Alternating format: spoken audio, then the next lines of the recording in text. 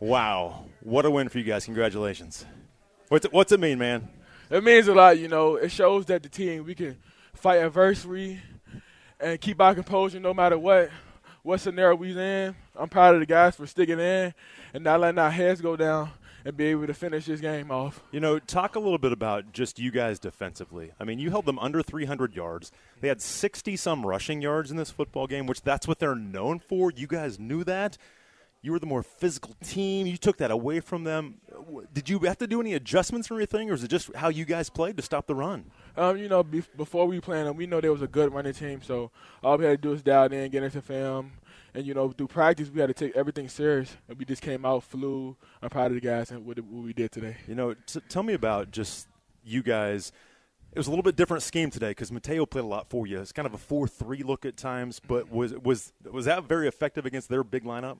Yes, sir. We know they was going to go into 12 personnel, so we made 4-3 this game. And we knew that with 3 of the linebackers we had, we could be fast to the ball and stop the run.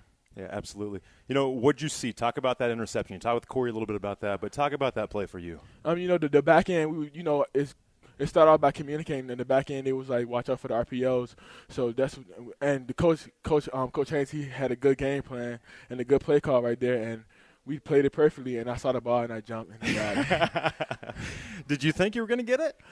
You're just hoping. I was hoping, you know, but you got to be always prepared for big plays when it comes down to the line, and always keep your composure. You know, too, you made a good play in the flat a couple times with their running back catching balls. Was that kind of your job to kind of go with those backs and do that at times? Yeah, in the play call we had, I was manned up with him. And Coach always tells us that we got to get him less than 3 yards, and he got 2, so I feel like Coach is proud of me about that.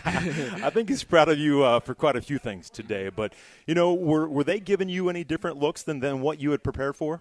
Not really. We knew that there was going to be a run-heavy defense, so we looked at film. And everything we prepared for, they came out with, and they was a good team. Shout out to them, and shout out to the boys that the defense, we played great today. You know, although we was a little slipping in the first half, but we had to keep our composure. Did you make many adjustments in the second half compared to the 7-minute flurry where they scored 4 touchdowns?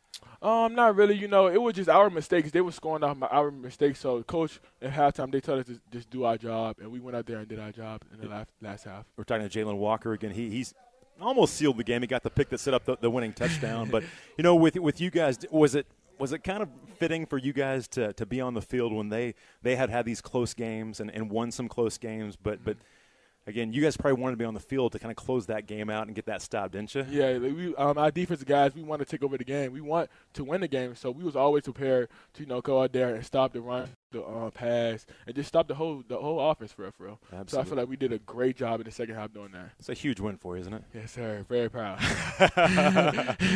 My man, congratulations. Thank you so much.